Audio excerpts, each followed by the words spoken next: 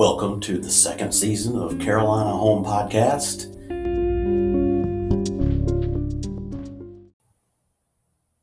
Courtesy of the North Carolina Ghosts website, The Ghost of Nell Cropsey. On the night of November 20th, 1901, a young woman named Ella M. Cropsey, called Nell by her family and friends, disappeared from her home in Elizabeth City. 37 days later, her body was found floating in the Pasquotank River. Despite a man having been convinced of her murder, many questions of her death remained unanswered, and some say her uneasy spirit still haunts her home in Elizabeth City today. The Cropsey family had moved to Elizabeth City in 1898 from Brooklyn, New York. Young Nell Cropsey was a beautiful woman from a wealthy family. In her own new home, she was soon attracting the attention of suitors from all over town. Nell began courted by a local man named Jim Wilcox. At the time of her disappearance, Wilcox and Cropsey had been courting for nearly 3 years, and it's said that Nell was growing impatient with Jim Wilcox's hesitancy to propose marriage. Nell Cropsey began flirting with other men in public and in an attempt to spurn Wilcox into proposal. But her plan seems to have gone awry. On the evening of November 20th, 1901, Cropsey and Wilcox had an argument. The fight was very loud, and everyone in the household could hear that the two lovers were yelling at one another, even if what they were saying couldn't really be understood. Some of Nell's family who were in the house at the time did say that she and Wilcox had tentatively made up by the end of the evening, but no one ever learned where the lovers stood at the end of that night. When Nell Cropsey stepped outside the door with Wilcox around 11 that night, it was the last time she was ever seen alive. Now, Ollie Cropsey, Nell's sister, heard something bang against the back of the house shortly after Jim Wilcox left. Going out to investigate, she found that the screen door had been broken. She saw no sign of who or what had broken the door. Ollie Cropsey went upstairs to see if Nell was already in bed, but found her sister's room empty. Uneasy about her sister's absence and not knowing where she is, she nevertheless returned to her own room and attempted to go to sleep. Shortly thereafter, a neighbor woke the entire house. The neighbor was yelling that someone was trying to steal the Cropsey's pig. The entire family rushed downstairs and they found the front door hanging wide open, and the entire family realized that Nell was not there. Jim Wilcox's umbrella, a gift from Nell, was standing inside the door. No one had noticed that it was there earlier that night. When morning came and Nell Cropsey was still missing, the hunt began in earnest. The police were summoned and the entire town was searched high and low, but no trace of Nell was found. Suspicion for Nell's disappearance immediately fell on Jim Wilcox, who maintained that he had no idea what had happened to her.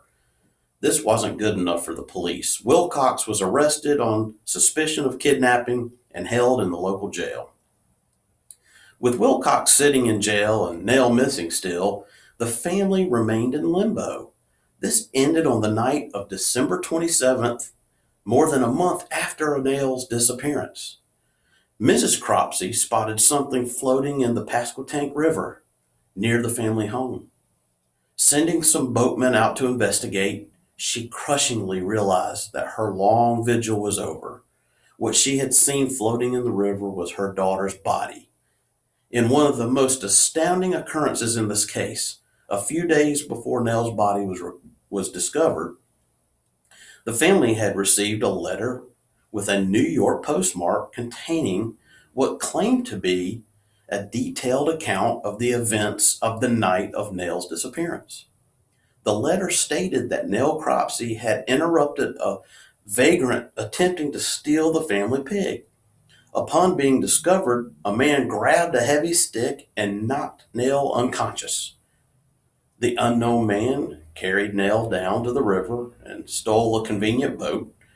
He rowed out into the river and dumped Nell Cropsey into the Pasquotank. The letter included a map which marked the spot where the body could be found. The spot marked on the map was very close to where Nell Cropsey's body was eventually discovered. Who sent this letter? And if the events it recounts were what truly happened that night to this unknown day is unknown. With the discovery of the Cropsey's body, the town went kind of mad. A lynch mob descended on the jail, demanding that Wilcox be released into their hands. Nell's parents refused to join the mob and pleaded with the crowd to let justice be served in the courts.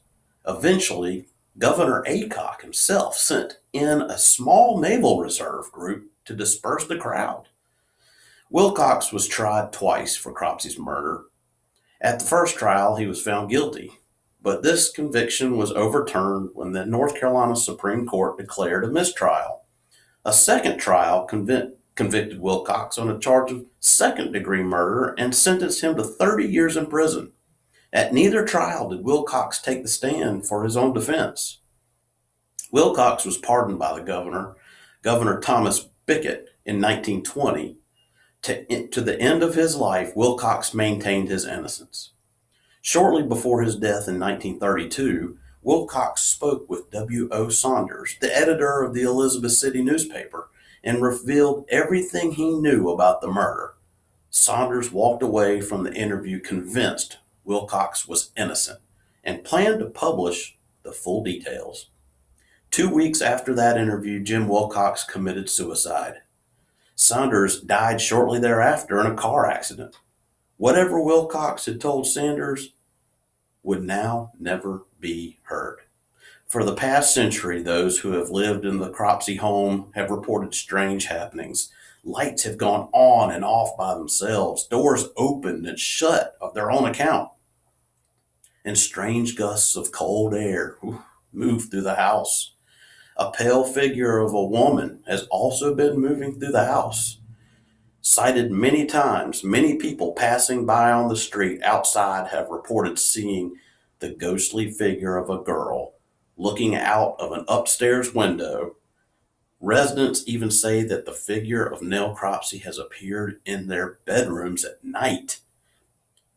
It is the unfortunate victim of one of North Carolina's most famous and sensational murder cases, and still wandering through the home in Elizabeth City. Will the true facts about Nell Cropsey's murder ever be known?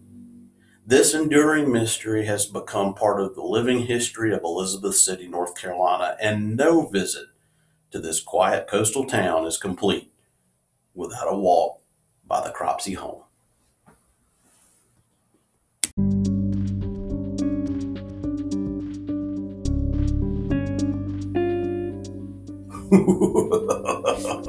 Thanks for listening to Carolina Home Podcast, sponsored by Hillcrest Realty Group. Stay tuned for the next spooky, weird North Carolina story.